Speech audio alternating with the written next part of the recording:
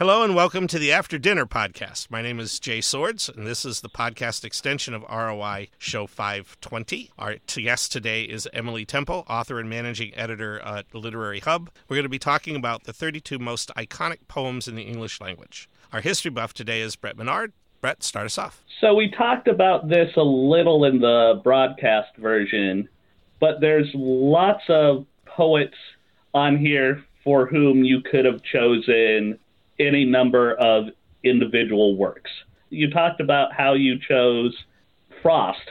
How did those other conversations go? Was it variations on a theme? Were they similar conversations, or was each one more unique?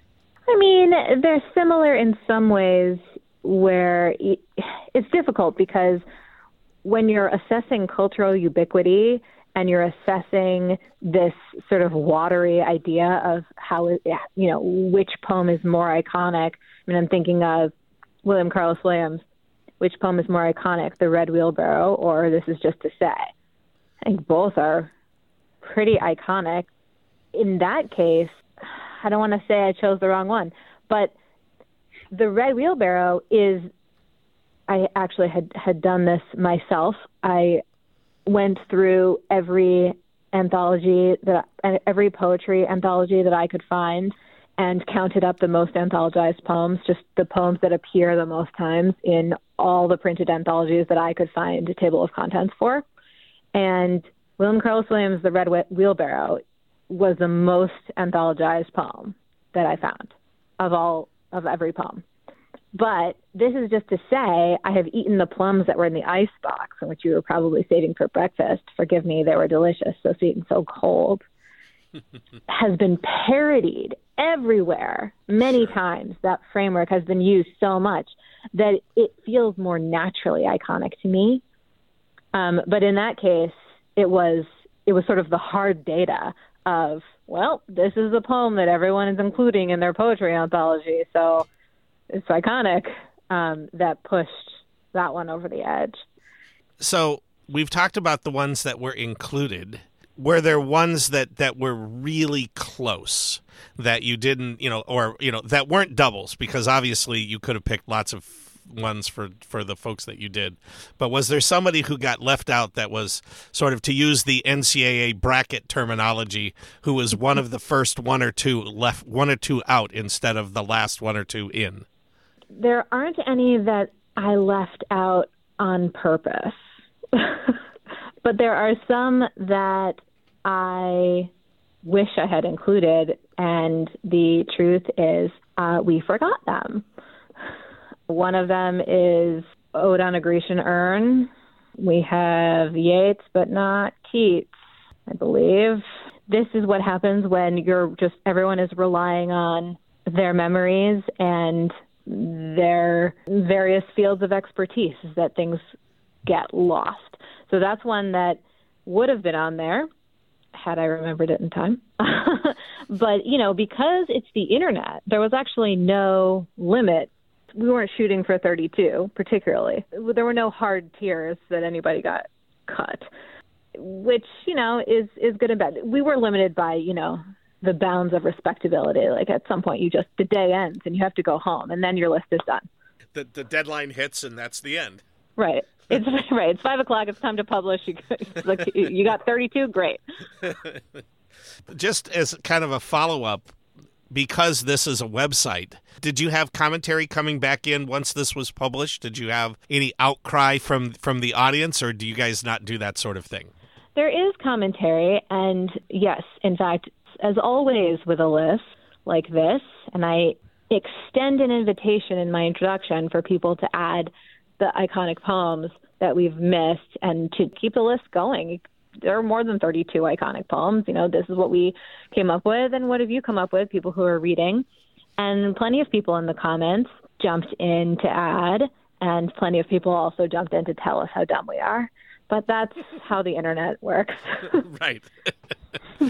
But I would imagine that's got to be awfully fun for you guys as well, to look at those and, again, continue that debate.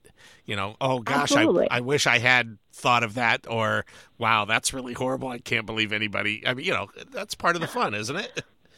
Of course, and that's how I remembered Ode on a Green Heron. Ah, right, of course. Whoops, yes, you're right, random commenter. And that is one of the fun things, and I do a lot of lists for LitHub, and I really like hearing what other people have, because, I mean, at the end of the day, this is what it's about, sharing what you've read and finding out what other people have read and getting told you're wrong. That's what it's all about. It's fun. CJ, you totally stole my question, because I was going to ask what her favorite piece of hate mail from this list was. Oh, so. A lot of people were really, really angry about the offhanded comment about saying that the list was too old and white and male. And really it was just a way to sort of like slide us into getting to suggest some more contemporary and more random poems that I didn't have a good argument for them being iconic. But people were angry about that. And also, that's another, I'm just looking at them now. Digging by Seamus Haney. Oh, that's a good one. Should be on there. Sorry. And it's the internet, so you can't really know. Did it feel like a lot of the people with that particular complaint to your offhanded remark were English professors who might also be old, white, and male? I was going to say, were you going to say old, white, and male? You'd have to imagine so. I feel like it's a pretty the breadcrumbs are pretty obvious for why, all the poems that we all read in school that are old poems that are written by white men, and it's not as serious a condemnation as these people seem to think. And you have to imagine they're taking it personally for some reason. So along the lines of old English professors, for most of us, our introduction or what you hear about, what gets talked about with poetry is particularly love poems. And while I do not know all of the poems that are on your list here, I'm going to have to go do some reading. It seems to me that most of them do not fall in the category of love poems. Some of them are very much not love poems. So I'm just curious, why do you think the public tends to associate poetry with love poems in particularly, but when we start talking about what's iconic, it rarely seems to be that? That's a really interesting question. I think Shakespeare did a lot to influence our idea of the love poem with his sonnets. Those are love poems that a lot of people do study in school. I don't know about you, but I was required to take at least one Shakespeare class, Shall I compare these to a summer's day? That's a pretty a classic one. 10 Things I Hate About You. Fine film. Includes Shakespeare sonnets as love poems. But again, I think a lot of what makes these poems on this list iconic is the way that they are reused in different kinds of pop culture. And I wonder, and I'm just, thinking off the cuff here, if love poems are not as fun to reuse in different contexts. I mean, thinking about Ozymandias and Breaking Bad, Kubla Khan and Citizen Kane, do not go gentle into that good night in all the movies, in every movie. Right. There's something about the drama of them that is more like a overarching human. I mean, not that love isn't an overarching human feeling, but there's something even bigger about some of these poems. I mean, it's not love, it's death. Right. A lot of the poems are about death. What other lists are you currently compiling? Is there a forthcoming list of the most overrated poems or least recognized? I'm thinking of things that, could poke the bear a little and drive traffic to the site. Overrated's a good idea. I always get, going negative always works.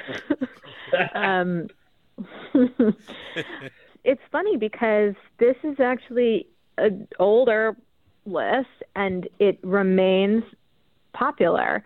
People are really interested in it. It is consistently one of the most viewed pieces every month, and it was published 4 years ago. So clearly I should have some more poem lists in the hopper here. I'm working on a ranked list of the best film adaptations of books, which is becoming a monstrosity. I have to tell you, it's becoming extremely difficult. But I've decided to exclude Shakespeare adaptations entirely, so that's a load off. There you go. I get the honor of asking the last question. I have to ask it about a poem, one of the poems on your list that maybe I have read and don't remember any longer, but it's Marianne Moore's poetry. And I loved the little commentary that you had that says the fact that it starts out with hating poetry has made it a favorite among school children of all ages. Can you talk a little bit about that poem? It just doesn't ring in my memory, but I sure love the idea of any poem that starts out bashing the form that you're writing in. There's got to be something to that. Yes, I mean, that's sort of a personal, when I say a favorite among school children of all ages, I mean myself. Yes, the poem is called Poetry, and it starts, I too dislike it. Which is just a genius way to begin a poem. And I feel like, I'm going to use the general we think about poetry as that it's official and staid and stodgy somehow, especially, when you think of, I don't know if everybody else has visual of Marianne Moore with her cape and her tricorn hat, which she wore in these pictures. She looks very serious, but she's not. She's this modernist poet, and she has a sense of humor. She's able to sort of poke fun, but also she's sort of saying how it feels through the poem. I mean, the stanza, it goes on. It says, I too dislike it. There are things that are important beyond all this fiddle. Reading it, however, with a perfect contempt for it, one discovers that there is in it, after all, a place for the genuine. Hands that can grasp, eyes that can dilate, hair that can rise if it must. It eases you into this. You feel this person is on your side. Marianne Moore was born in 1887.